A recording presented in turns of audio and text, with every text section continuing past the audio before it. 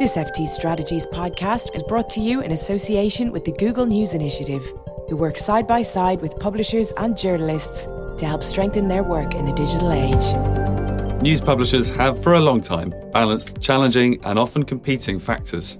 How to commercialise a quality news product without compromising editorial integrity or the customer's experience. How to grow subscriptions without impacting advertising. How to transform their cultures to focus on digital as print declines. Change is constant, and the speed with which publishers adapt matters, as seen with the Blankspot project, our publisher guest on this week's show. In this series, we examine the pivotal challenges faced by publishers in the digital age and their efforts to sustain and deliver journalism and news. I'm Aled John, and this is The Turning Point by FT Strategies. Hello and welcome to The Turning Point by FT Strategies. I'm Aled John. This week, we welcome a publisher from Sweden who has participated in our digital immersion programme in partnership with the Google News Initiative. Delighted to welcome Britt Stakston, CEO and co-founder of the Blankspot project. Also joining us is Vincent Ryan, News Lab Training Manager from the Google News Initiative. Welcome both. Thank you. Thanks. Britt, why don't we start with you? And as is customary, I'd love to set the scene if you can and tell us a little bit about the story behind Blankspot project, how it was conceived and where you are today. So Blankspot has been around for 8 years, and we are immensely proud to still be around. We started as a crowdfunded digital-only platform for long-form journalism, and we wanted to report around from the world, but also Sweden. And our goal has always been to really focus on the quality of the journalism, but also tell the stories that do not always get told. It's not a news outlet. We're putting maybe the overlooked corners or the overlooked perspectives in focus and want to put them under the looking glass. And we are ad-free and no paywalls. And this is also linked to the fact that we do tell about maybe not the most viral perspectives of things, and these stories need to be told, and we think that putting them behind a paywall would only decrease the possibility to these news to be or stories to be shared. But what is unique about us and what we always wanted to explore more is that I'm actually a PR consultant. I'm a communication expert and started Blankspot together with one journalist, Martin Schibbye, who came back from being in prison for 438 days for having boots on the ground in the Ogaden region and was convicted to terrorism for the stories he wanted to tell together with a photographer, Johan Persson. And when he came back to Sweden to this new media reality in around 2012, 2013, I was actually the PR consultant for that book. And I also met Martin and Johan on their very first day back because I arranged the press conference.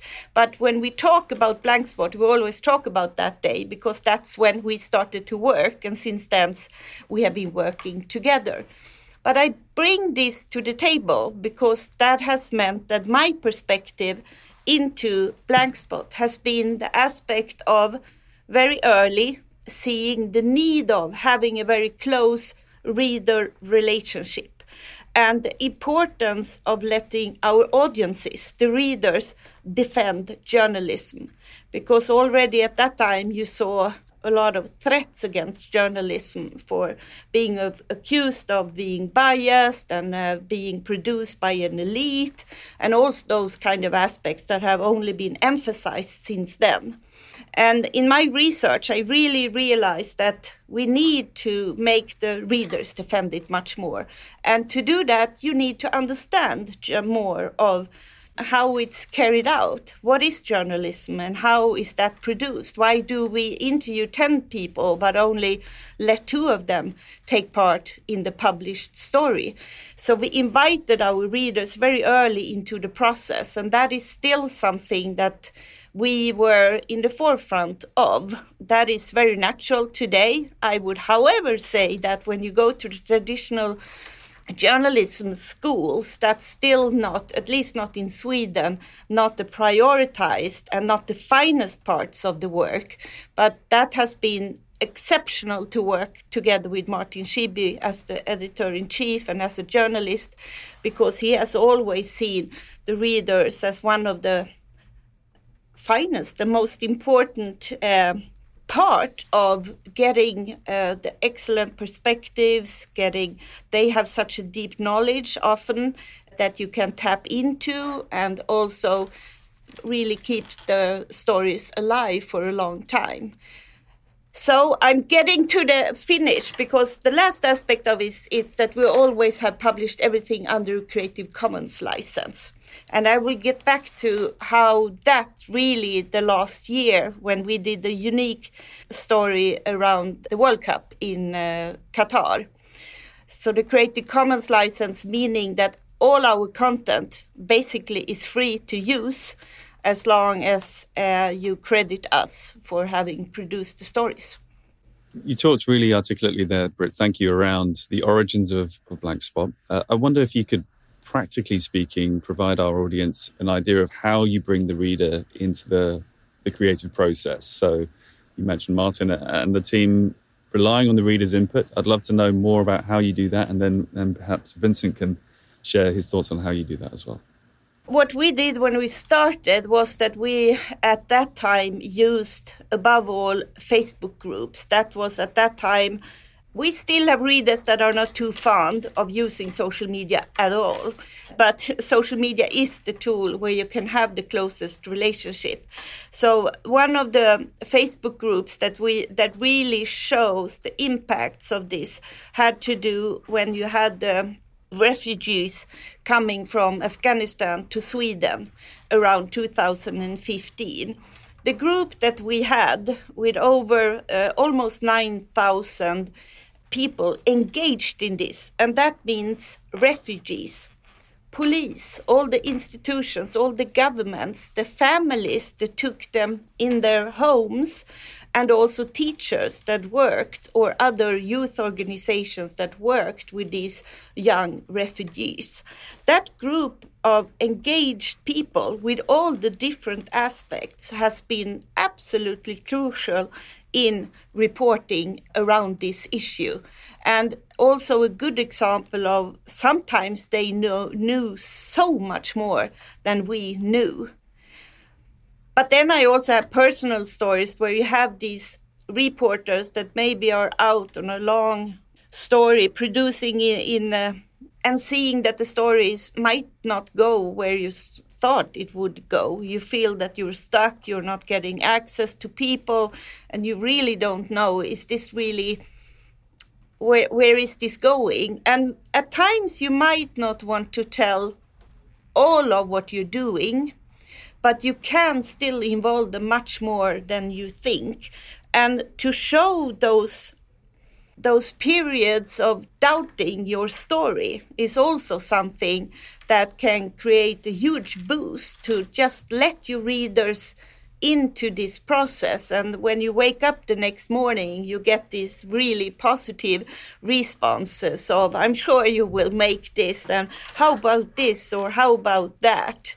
So it's been on a very detailed level also, discussing why we do not show faces on some photos, and the thought behind that, to really give insights in the journalistic toolbox and thoughts.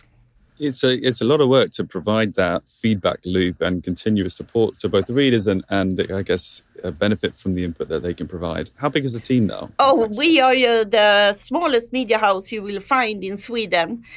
We are currently only 2 people as an editorial team, but work with a lot of freelancers.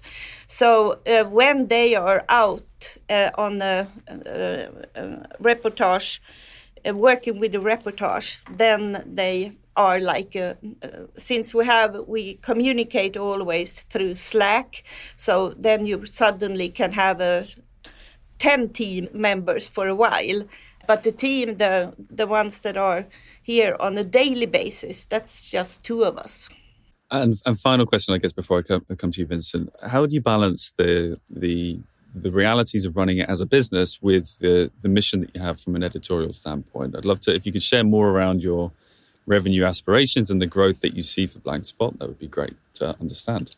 So I already mentioned that we are very lucky. We feel very fortunate to still be around, but these issues are absolutely our weakest points in so many levels. But that's why this program was very essential to us. And unfortunately, since we were able to go through this program and really focusing on our long-term goals, we have a pandemic that really affected us in a major way, because a large marketing campaign that we had planned linked to our possibility to tour around Sweden talking about journalism and democracy with young people in schools.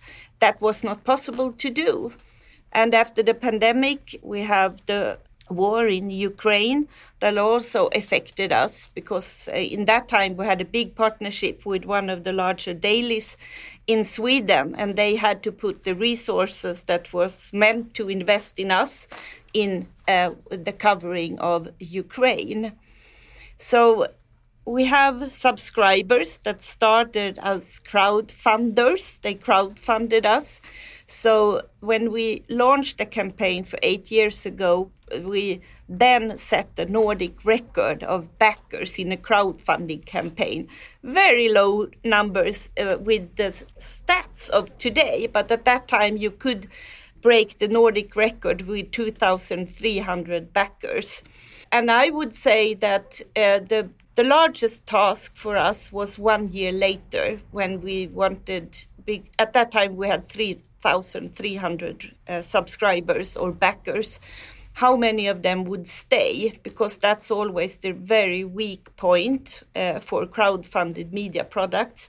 And we had an amazing 75% who basically has stayed on, I would say. Well, it's not just for crowdfunded outfits, but also any kind of subscription business. Retention is the key challenge, I guess. Often crowdfunding is a one-off as opposed to a recurring payment, which is something which perhaps Vincent can reflect on. Vincent, listening to some of the amazing aspects of what Brit's been talking about, both from an editorial journey as well as the business side, can you reflect on, I guess, on how News Lab and the work that you do with the Google News Initiative supports organisations like Blankspot? It was quite interesting to hear Brit say that some of the elements of what they focus on, the transparency part and the allowing readers to understand the full process, that these are not things that are fully implemented in journalism schools. A lot of what we focus on, particularly in the News Lab part of GNI, is around editorial skills. Journalism has a little bit of a blind spot when it comes to continuous professional development. It is not seen as a requirement in most countries for journalists to prove their skills and improve their skills year upon year, outside of usually legal training, which is required often from a business perspective to avoid bankrupting entire businesses.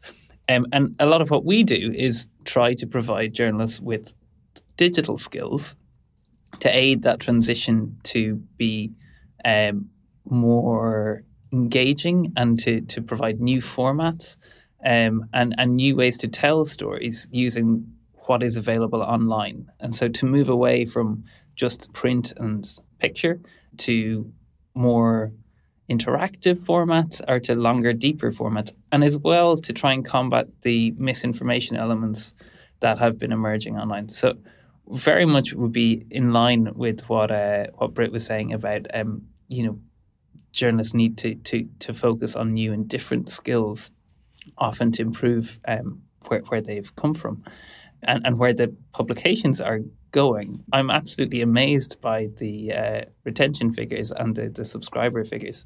And I do think that transparency and interaction is probably key to providing that and making it feel like more of a community. And that's what works. And we've seen that in other publishers in Italy in particular, where Slow News use a crowdfunded document where if they're looking for an expert Their readers can suggest experts through this document and to enrich stories, like what would be the next element of this story that would take it further, which is like interesting initiatives. Again, just asking your community how they can help, because as much as a journalist might be a subject matter expert, it's unlikely that they know more than every single reader. And that's a kind of a change and should be seen as a new superpower, that they can be like a convener of these groups to get to a deeper and better story, which is, I think what you're doing very well. I absolutely love that Qatar story that you've done. It's visually brilliant. If anyone hasn't seen it, the use of cards, it tells the story of the missing people so well as a hook to people, to bring people into, what was an ongoing crisis. This really brought it back alive again and gave new impetus to the story. It was fantastic work. Yeah, I think gone are the days when newsrooms, large or small, sort of hold their cards very, very close to their chest, and many still do. But I think there's a need for, there's a huge benefit to that increased transparency and back and forth feedback with users and how they can actually contribute and support the work that you're doing. You touched upon formats there, Vincent. I'd love to reflect for a moment, I guess, with Britt. What formats do you see really working for Blankspot beyond the traditional formats of words and pictures, as Vincent called it? Are you experimenting with other areas, podcasts, audio, video, or more besides? For us at this stage, it's really about finding more resources to do more, because what has been so at focus for Blankspot that there only is a large need of in this day and age is the fact that we just heard about understanding what differs journalism from everything else produced on the internet. That's been something that we repeated over and over again. And to our retention, to our income, and we really focus on the possibility to be out in schools and meet young people and discuss about media literacy, and really they had a possibility to follow.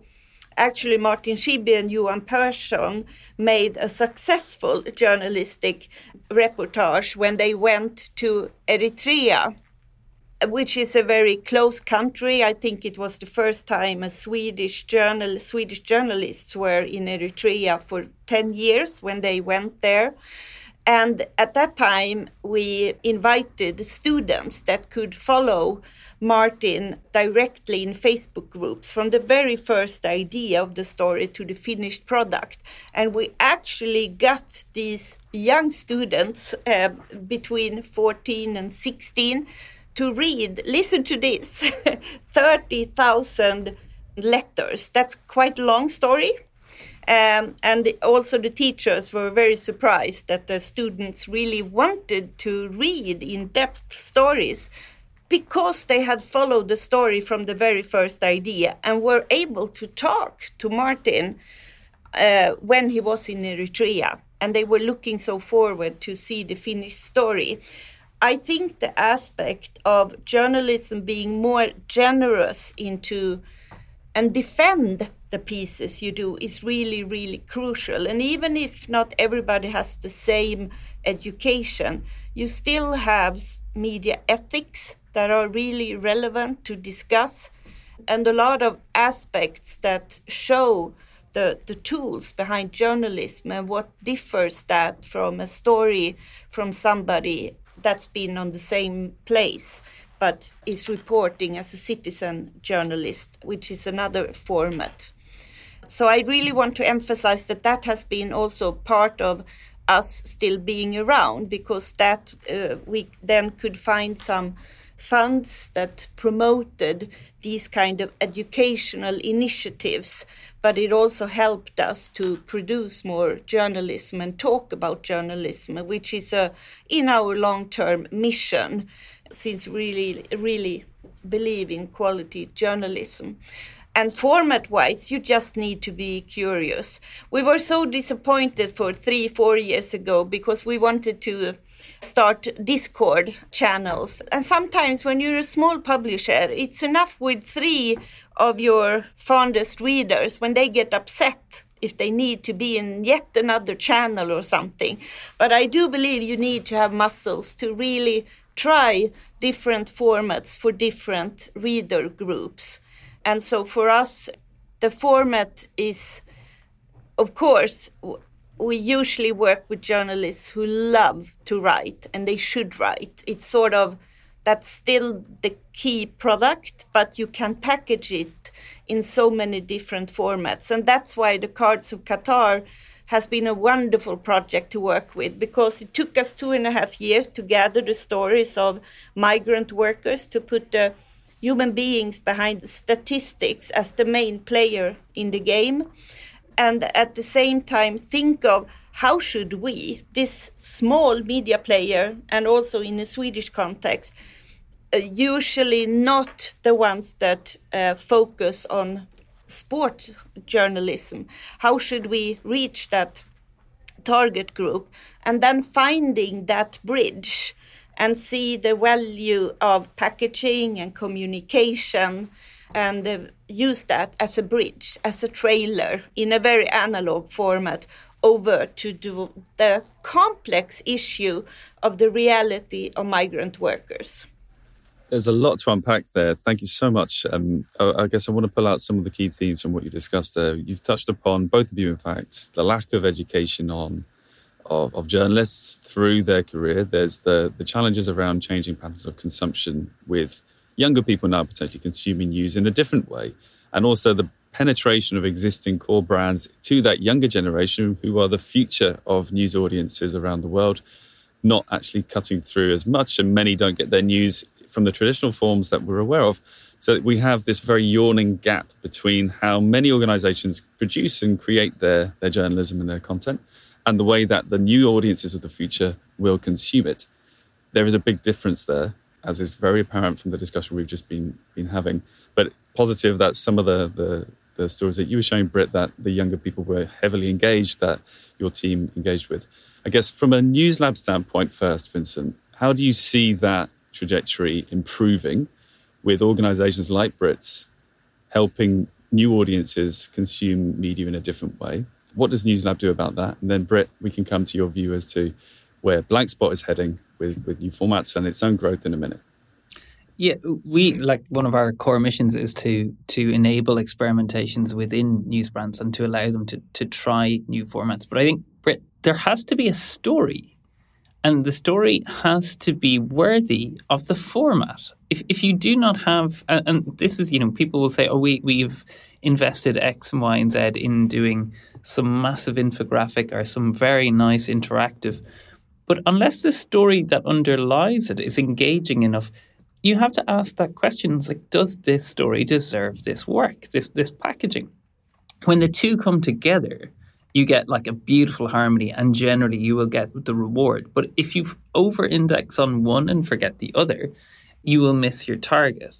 And that is less science and more art.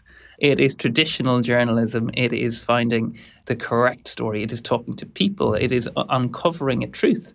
And then it is how you tell that truth. The newer audiences, they want that new format. They want to be engaged in new ways. They have grown up digitally native. They are used to things that move, things that change, things that take them down a path, as opposed to following, a column from one page to the next. They want something much more engaging than that. We have done quite a lot of work about this. We do research on Gen Z and how Gen Z interact with news, and we publish and share all of that. I think there is a mistake that people make where they say that there is news avoidance or they're not interested in news. They're very well informed. It is just that they are not being informed through traditional brands. And how those traditional brands pivot to attract those audiences is they often have to be careful. It can be seen to be condescending, which is terrible. Being overly, this is for Gen Z, that's not really what they want. They want to be included in the process, and they usually have very strong media literacy skills. But it often just goes back to storytelling, to finding an engaging story with an engaging format, and then you will find the audience, which I think is what has been proven here. And Vincent, a lot of organisations, especially bigger ones, funnily enough, who may have more resources but are more fixed in their ways of producing and distributing good journalism, but a lot might be fearful of new formats in a way, will worry about the investment required to expand into new types of formats that might deepen engagement with new audiences. We know new audiences are a big priority for many of the organisations we work with, and how to identify them and how to meet their needs, both in terms of the format, but also the subject matter of the content of the journalism. How do you balance that investment or resource challenge with the need, as is apparent? Like, that is the $1 million question. I don't think there is a single answer.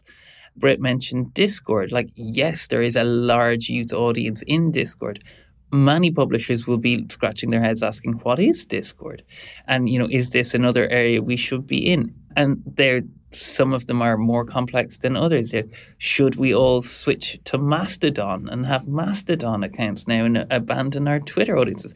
The fragmentation that is going on, even in what were considered like relatively established social channels, is ongoing. So, to be perfectly honest, most small publishers, they should not be investing in every single one of them. That is, they should be smartly placing the bets as to look at where is their audience, where is the audience that they can reach and that they can work with.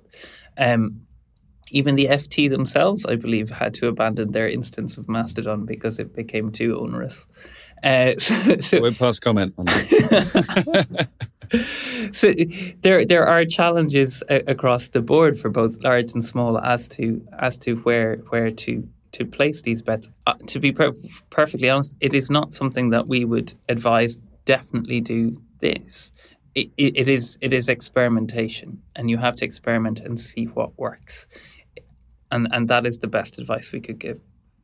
And Britt, then, does that resonate with you? The experimentation, which is obviously something we promoted and definitely worked towards with the program you took part in Digital Immersion. But I'd love to understand how experimentation of approach is leading what you see as the next 2-3 years. The aim is not always to start packaging your content in new formats. It's about understanding new target groups better, understanding new ways of communicating. And I was at Clubhouse yesterday also. The aspect of what Clubhouse meant for us, of course, even more during, I would still say, a year or so, due to the fact that we work very closely to find many voices linked to democracy activities around the world. And that was quite unique. And I still also, when the invasion of Ukraine was the ongoing room that were the space that went on and on Clubhouse, was immensely valuable for us to finding people that we would have had so many resources to find otherwise and to come in contact with. So that's a dimension of being curious on new platforms to understand coming audiences, but also to come in contact with people you need for the stories you're covering or the perspectives. And since we really cover democracy issues, you need to be very curious on the coming ways of discussing and community buildings, and maybe not always the fact of starting your own channel there and so on, even if we did that quite successfully on Clubhouse as well, but not on every other channel. But I agree, if you're small, you should not fragmentize everything you do. And for us, it's still the traditional journalistic reportage, long formats or books, etc., core product for us. But it is such a good time to be alive and work with journalism and be able to reach so many people, so many new perspectives. And you have to be very curious and happy about that at the same time. If that's one core message that we can land with this episode of the podcast, I'll be very, very happy. I would love to know more, Britt, in terms of your experience on Digital Immersion, I guess, as a program. We obviously work towards in that program and others to support you as an organization with your North Star goal and how you can achieve that goal over a kind of roadmap of outcomes. How far along are you in that North Star? And if you could share the goal, I guess, that you came up with on the program, that would be great. Well, for us, it was very inspiring. And the first step for us was working much more focus on the insights that we actually had in front of us, because it's a lot of prioritizing time to do something as easy. At that time, we had 7,000 subscribers to a newsletter that always have had an opening rate of between 35 to 55. So the lowest is 35% and at times above 50. That's excellent. And of course, we should work more with that and also aim at getting more newsletter subscribers. And that is, of course, a format that we did not have from the very first beginning, but that has been important the last couple of years. So we wanted to prioritize more of that. That was one very natural outcome for us. And then our North Star is still very relevant, but the pandemic years really set us back, although our perspectives of how democracies were affected or the democracy development was affected by the pandemic was something that we were really we had a lot of readers during the pandemic, but we, as said, were not able to tour around Sweden as planned, which was a huge part of our subscription plan in reaching 10,000 subscribers, not during 1 year, but that's our long-term 5-year perspective. And today we have 2,300, 2,500 subscribers, but much more readers, of course, because it's free to read. But the conversion from the newsletter readers is something that we have been picking up again now, because the pandemic and the work with Cards of Qatar has really taken a lot of energy and with a fantastic outcome, but not necessarily in more subscribers. But that's where we are now, to really go back and focus on reaching and constantly working much more to remind people to subscribe to us. So that's one part. And the other part is that we have a part of the budget on a yearly basis that is aimed at those who have more money to contribute to ensure that quality journalism is produced. So in one term, they are like subscribers. They have absolutely no editorial influence or anything, but they are fortunate enough to have more money. We have been fortunate enough to have some investors like that. So we know it's possible to find maybe 10 people that could contribute with, in a Swedish context, with 25,000 euros per year. So that could be a third of our budget per year. So we always look for those kind of people that raise their voices in their engagement for journalism and have the financial resources for that. And then we work with those kind of external sponsorships.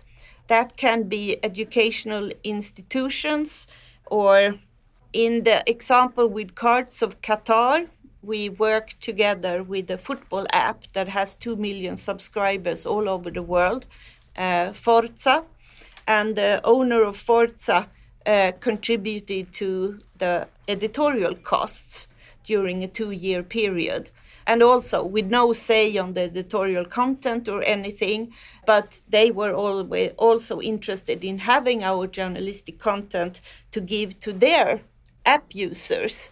And we were interested of using to tap into their audience to learn more about how their engaged football fans see upon FIFA or migrant workers, etc., the whole situation.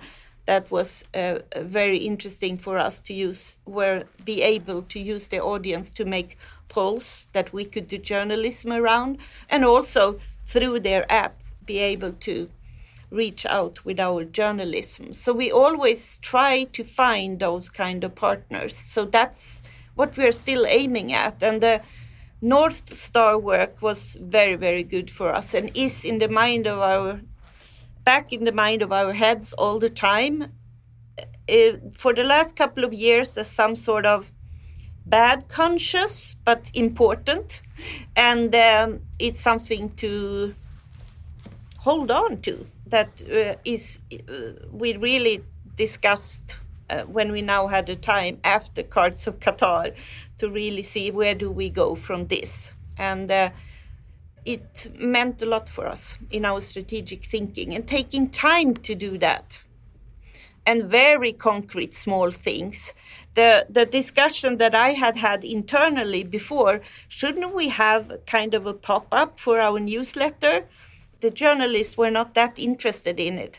But that little pop-up, 80% of our new subscribers come from that pop-up. So thank you for that, for reminding me. Yeah, as ever, balancing tactics, which can make quite quick impact, as well as thinking of long-term strategy is essential. Yeah. As well as agility with how you monetize and sustain the business. Sounds like you're trying lots of routes very successfully. So, Britt, thank you. I'd love, as I always do, to ask one final question, I guess. If you were to rewind to when you were first starting Blankspot, what would you tell the younger Brit and team to do differently? Any lessons learned that you'd love to share? You need to prioritize your customer, because that really had the customer relation on a very deep level in focus. But that also means the administrative level of that, to have that process and prioritize that. But the journalism has always been put first, and you always feel bad when you take time for the other stuff, but you need to do that. So we should have been much more clearer on where we wanted to go. But sometimes you just need to survive another half year or so and have a great story hidden in your closets and then come out with Cards of Qatar or something like that. Britt and Vincent, thank you so much for joining us on this week's episode of The Turning Point. We will be back next week with another edition of The Turning Point, exploring the critical moments news publishers have faced and the new direction they forged. Don't forget to subscribe to ensure you don't miss out on each new episode.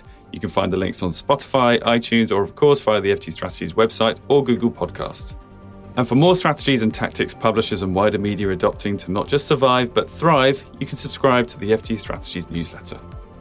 Our executive producer was Hani Chakes. My name is Ala John, and that was The Turning Point. This FT Strategies podcast was brought to you in association with the Google News Initiative, who work side by side with publishers and journalists to help strengthen their work in the digital age.